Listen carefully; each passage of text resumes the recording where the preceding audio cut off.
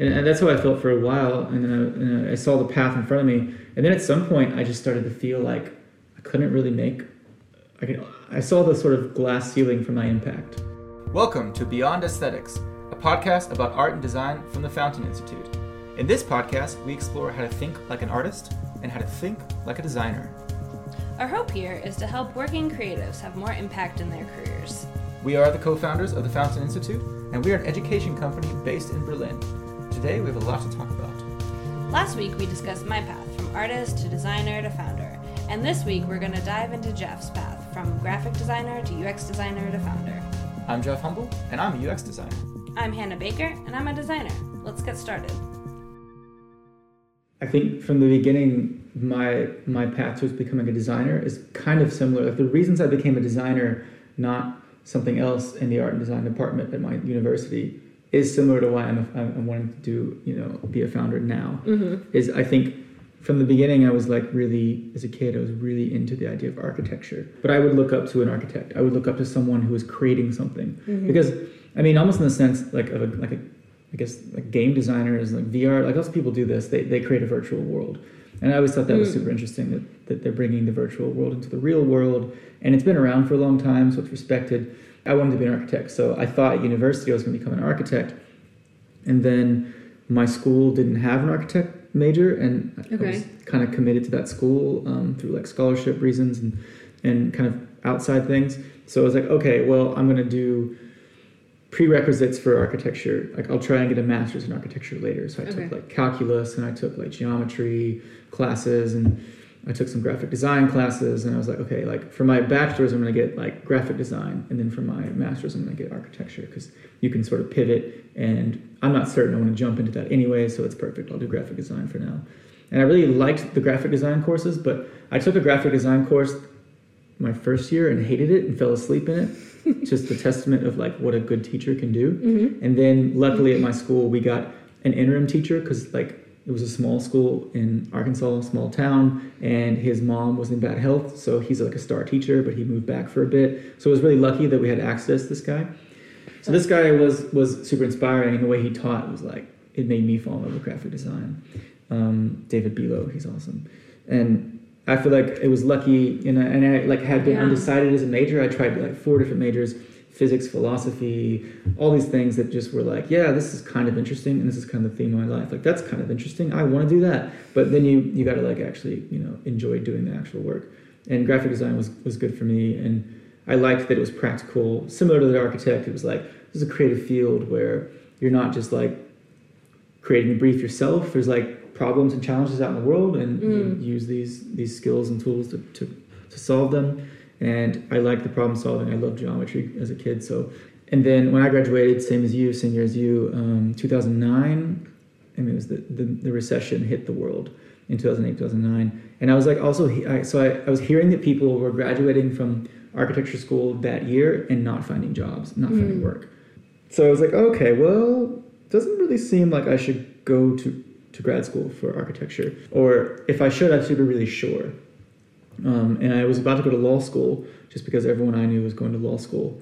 And it was like, this seems like, and I really liked 2 lawyers in my life. Like a professor was a lawyer I liked, and my boss. I worked at a bank in university. Mm-hmm. The CEO was a lawyer. And they both kind of had stories of like, yeah, I didn't know what to do, so I went to law school, and they got these great jobs, these great gigs. And I was like, okay, that seems like a good in-between kind of thing to do. So I was like, I don't really want to be a lawyer, but studying for the LSAT was fun, so I enjoyed it. So I was like, this problem-solving thing was interesting to me. So weird. Yeah, I don't know what was fun about that to me, but I was like, cool. Okay, well, if I enjoy studying for the LSAT, then I would probably enjoy doing the practice. But it just didn't really sit right with me. I didn't want to be a lawyer, and I knew I'd probably hate all the people that was around, because I wanted to be. I was considering a creative career. And then I like had signed up for the school and had my schedule, and I like canceled. And so you signed up for grad school? Yeah, I had like a full paid ride to law school in Arkansas, which wasn't the best school or anything, but it was like available. This was directly after grad school? Yeah. Or undergrad? After undergrad, yeah.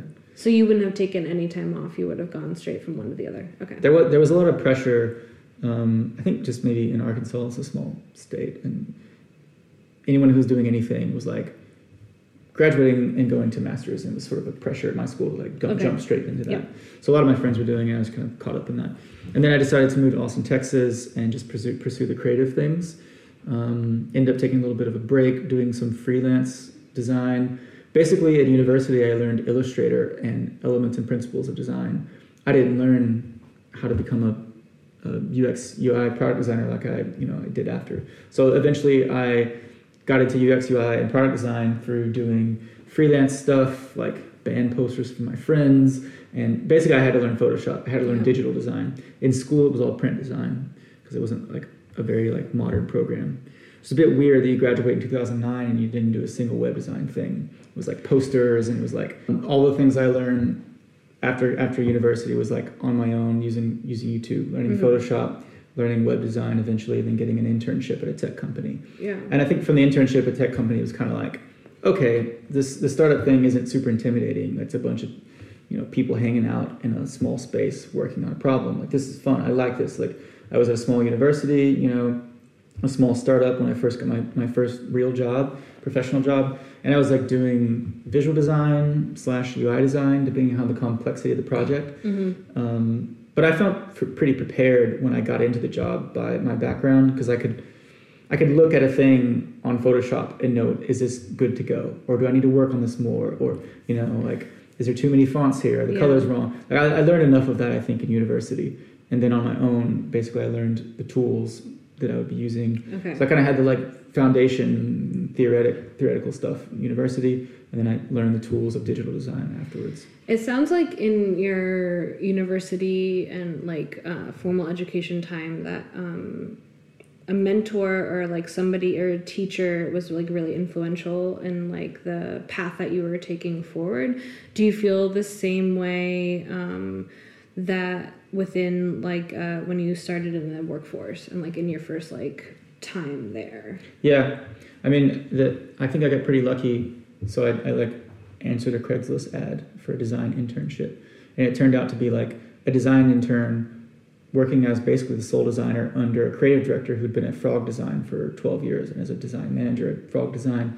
So like he was the top of the top in Austin, Texas, and I luckily was the only one working under him. And that was like a huge break, I think. Mm-hmm. And when I applied there, he was like, oh, well, you've got some typographic sensibilities, but the only reason I got the job is because I put my portfolio on an iPad and I showed it to him like it was an app. And he was like, oh, you're thinking through these kind of things. And got the job the next day, and he just needed help. He's like, I need someone to like knock out sort of one-page static views of what we could do as a company. Like, so it was very like conceptual. So like working there, I went from conceptual designs to use for the sales team all the way to like productize products that we sell white label to Coca-Cola and Pepsi, working a bit like agency style. So I almost got the agency experience, but everything we sold to the agency kind of model, we eventually had to sell as like a software template. So if they bought something and it sold a lot, we turned it into a template and it was a product, and they use it as a subscription. So, but it sounds like in maybe a similar way to what I was talking about within museum world, is that it was important or like, sorry if you can hear the dog drinking water right now, is being in a smaller community actually gave you like access to seeing different fields and different processes. In like, I wasn't stuck making visual assets for the sales team. Mm-hmm. When they sold those things, I was also put on the project, and I actually designed the thing for the client. Like, and then I actually after we designed it a couple times for the client, I was also in charge of turning it into a product. So it basically runs the gamut of the design. So like you starting off in your kind of like workforce career in the design world was also like in a startup that ended up like doing well, and so you were able to really see like the processes and the different like ways that it could go. Yeah, how it goes from zero to a product we sell over and over. So I started off doing, in a sense, visual design. Mm-hmm. It's like almost like a snapshot of what we could make into more interaction UX UI design. Okay. So it's kind of like the sales team would go into a meeting selling our software, and they needed to show off what it could do. So I would be the one like bringing it to life, even though it wasn't really real. And then if they sold it, I would bring it to life, and I would actually make it into a project. It would be kind of like web design if it's pretty simple, but if it got more complicated, it'd be more like UI design. Okay. So I slowly got to work into more complex things. So you're really able to see like the field and where the different like options and ways of like building a company from. Yeah. In the design sense. Yeah, or because in the product sense. the company started by the ability to like filter social media content almost and search through it almost like maybe Google would. So it was like a search engine for social media. Yeah. So we're like, okay, what can we do with that? And the idea was we sell it to companies who want to do like maybe a website where they gather all their social media into like a cool interactive experience. Okay. So like no one really knew what that was. So we kind of had to do it and show so they could sell it. So then people bought it and we ended up building it, and we did, maybe we built the same thing 5 times. So like, okay, that's our product. We built this for 5 different clients. Let's make it into a white label and make it into a template that they can customize themselves, and then they can pay a subscription for. Okay. So went from like the typical agency model of a lot of design companies to the software as services model. Yeah. Like the startup model that a lot of companies have. Okay, so you did the design. You started off in the design education and getting your bachelor's in that, and then finding this great kind of startup that you were really able to see the design process, but also the startup process, and seeing somebody build a company almost from the beginning. Well, I guess the thing that was nice about that is when I joined, there was 15 people, and we were sitting in a tiny office and outside of Austin, Texas, and like outside the city limits. And then when I left after 6 years as a product designer, working on a product team, prioritizing the things that we pitched when I first started, there was like 600 people with offices in Sydney, London, all over the world. And it was a very successful company. We had merged with another company that was even more on the software as a service subscription kind of model, the SaaS model, so that we had this sort of like recurring revenue that was like dependable, which made us a really good startup, right? So that was the success. But then, if I remember correctly, and thinking about, is that like there was something more you wanted though from that, and there was something that you were like you wanted to like gain more experience outside of that. I really wanted to do more UX design work. Okay. So I was able to do some UX design work. My title was product designer because I did a lot of UI, and I did as much UX as I could possibly manage because there weren't necessarily a lot of projects for that. They didn't let us talk to the users, so I didn't really get to know who was using the thing I was designing. Okay. So it's frustrating. But I was doing a lot of reading and writing about UX design, and I wanted to do more of that in my career. And I wanted to travel, wanted to get out of Austin, Texas, because it's really not that far from where I was born in Houston and where I grew up in Arkansas. So I was like, I'd like to get out of here and try different things. And then an opportunity came to work in Berlin doing UX design for an education company. And then I also am curious, like, had at this point in your life and in career thought about ever founding your own company or starting your own company? Had that been a thought at this point in your life yet? There were some people that I knew growing up in a very, very tiny town who said things that were a bit like, you're not stupid. Like, looking back, it's like, you're not stupid. Maybe you should have a company. And they said really nice things, but I kind of took that like, oh, maybe if you keep on this path of like, I don't know, it's a small town with a lot of very, very poor people. So it's like, basically, if you're not screwing up, maybe you can have a company one day. And so I kind of had that in the back of my mind. It was like a positive affirmation for this one lady that was really, really friendly, really nice. I worked for her for a bit. So I had this like, oh yeah, maybe that sort of thing would be interesting. And then the CEO of the bank I worked at also kind of mentored me a little bit. The head of the business school, and I wasn't even a business student, had a couple meetings with me. I was friends with him. Okay. He also kind of, I think, put that bug in my ear. And that was in undergrad? In undergrad. Okay. And then the first job that I had, the CEO was a very like charismatic, interesting person, and I thought it was interesting what he did. I didn't necessarily think, oh, I can do that. I was just like, oh, yeah, I like that's cool. I understand that role. Yeah. I understand what a CEO does because it was a small company. I really got to see the day-to-day of what he was doing. It's 15 people, so I knew when he came in from a business trip and was tired and didn't want to speak. Like I got to see like day-to-day what that was like. So I was like, okay, then he wasn't the founder. There was 2 developer founders, and I was really good friends with them at the company, and they were sort of behind the scenes founders, and they're still like one of the most influential people in my life. They're super smart, super kind, and I just talked to them a lot about it. Okay. So everyone about I knew, their experience and about the process and stuff like that. I had nothing but good experiences when I talked to people who founded things. Okay. So, do you feel like you remember a specific time or moment of like when you were like, I want to start my own company? Like, had that been a thought for you? still wasn't a thought. Yeah, this is the thing we said at the very beginning. Like, hindsight's 2020. We're trying to connect our path to being a founder today. With the warning that like it's easier to do it from the past. You know, humans are good at finding the like sort of convergent thinking. For sure. But I think I didn't. The first time I thought, oh, I'd be interested in founding a company is when I moved to Berlin and worked for Career Foundry. Okay. There was 2 founders there, and that seemed to work really well. Actually, you know, the co-founder thing. So it was also kind of like co-founders better than founder. And there was co-founders at Spreadfast where I worked in Austin. So I was like, yeah, the co-founder thing's interesting. And then at Career Foundry, it was their first company. Okay. So I got to see them go through the whole process. At Spreadfast / Past Relevance, which is 2 different names, it was Sam Decker's like 5th company he was successful at. So I got to see it. Okay. He hadn't started his own company necessarily, but he was a pro. And then he'd been through the process. Yeah. Multiple times. He was like head of marketing and starting ventures within. So, and then I saw people at Career Foundry start it from scratch. So I was like, okay, like I learned while they learned in a sense. And then I think the big thing was I saw problems, customer problems there that we couldn't solve. Like we didn't have enough bandwidth or resources to solve certain problems. And then I was like, oh, maybe, you know, I could found a company that does solve those problems. And, or, you know, other problems or, you know, things that I would see in just daily life. I started to think like, oh, you know, after working at Career Foundry for 4 years, learning how to manage and like learning what C-level people do, what the heads of do, and learning from the business team, the marketing team, the product team. It's like, okay, I think after a certain point, I'd like to try doing some of those things instead of just learning about them.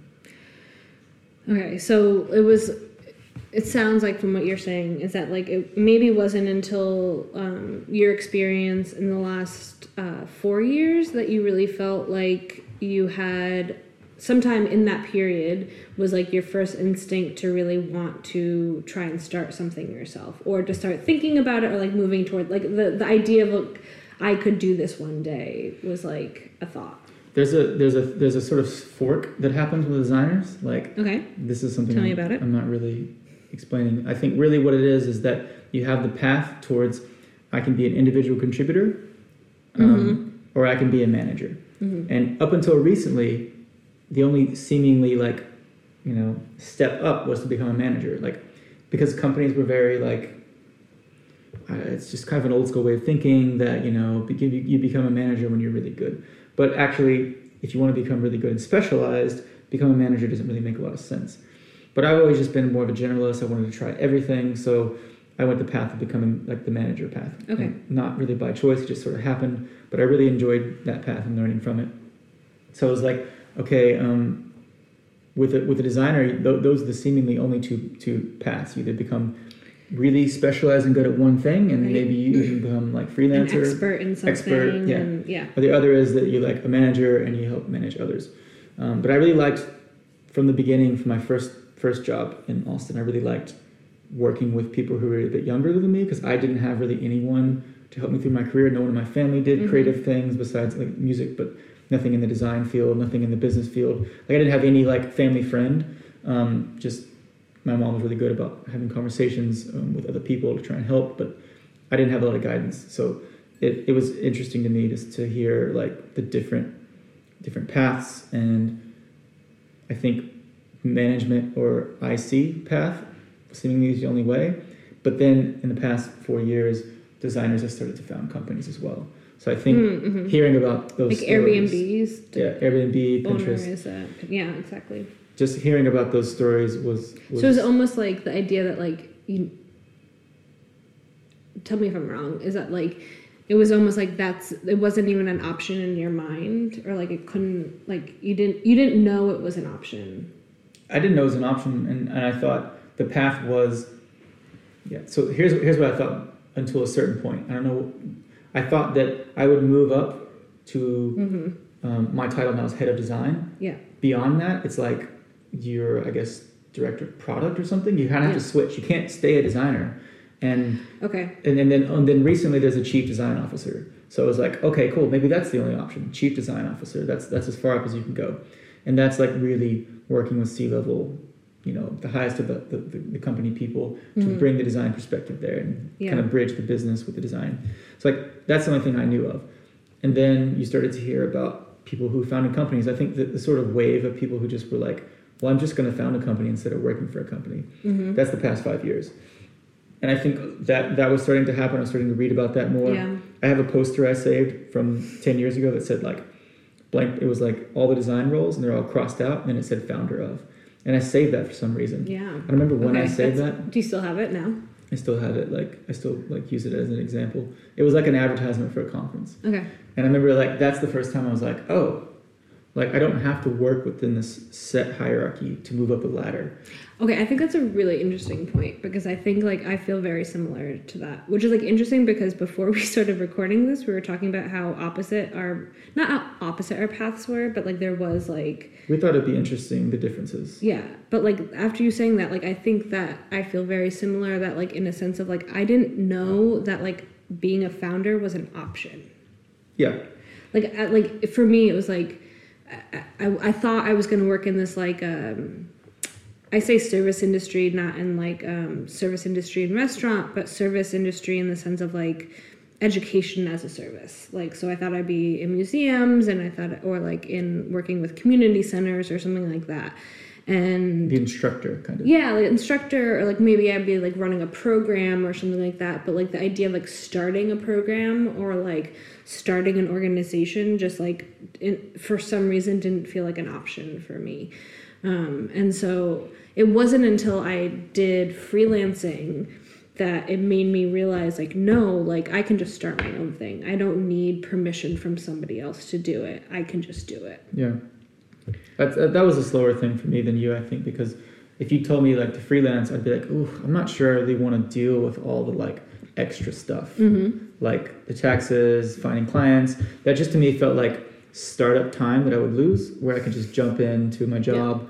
Every day I can depend on like coming in, drinking coffee and waking up a bit as I read my messages, and like it's dependable and easier, right, to like manage, and I can push myself towards like trying new methods and like all these kind of things.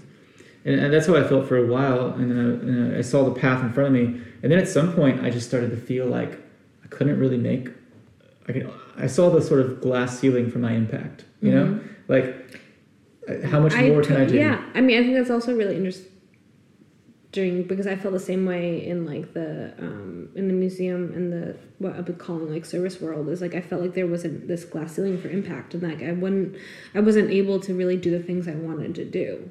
And then if you work for a startup, especially one where there's new founders, or especially one where it's very small, there's just a very thin layer of hierarchy.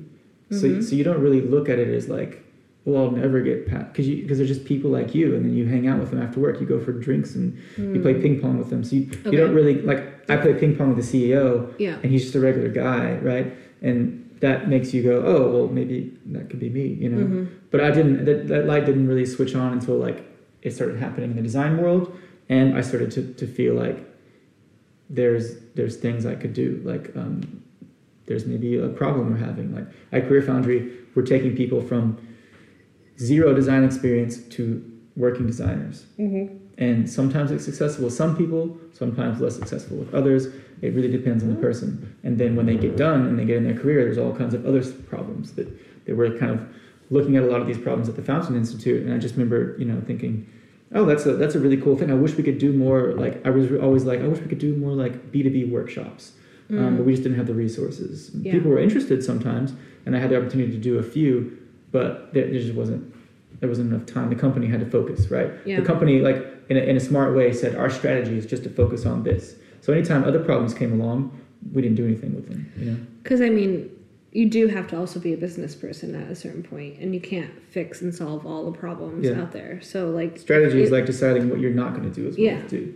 Because if you do, then like you're just going to fail, and then you're not going to help anyone. Yeah. And so, Yeah, you do have to kind of like see what the need is and then move forward to it. Another thing that really helped me feel like I could do the founding thing is taking the this designer's MBA course. It's a guy in Berlin, Alan, and his company's called Beyond Users. And my founder, my CEO, Raf from Career Foundry, she was really good about being like, not just like, hey, you should try this. She'd just be like, hey, you're doing this. She did that like several times. She like said, hey, you're speaking in front of these people. And I was interested in speaking, but I was a bit shy about it. And she was like, you're doing that. And then I did it because I had to, and it worked. Mm-hmm. And the one thing she was saying was like, oh, I'm talking to this guy who has this course on business and you seem interested in that. You should take it. And I was like, okay. And I did. And after doing that course, I was like, oh, this stuff really switches me on. Like it was a way to try it out. You know, we were doing like blue ocean strategy. We were doing like, pricing models, kind of like thinking about like marketing funnels, all this stuff. And I was like, okay, I like this work. So that was the first time I was like able to try it on. And after that, I felt really confident that I enjoyed that work and was way more motivated by that work than anything that was around like product design. Mm-hmm. Okay, so how did you then jump into this idea of that what the Fountain is working on is something that you would want to focus on and start that process of moving into a founder's role? I think once you get into education and you like it, there's almost no giving up.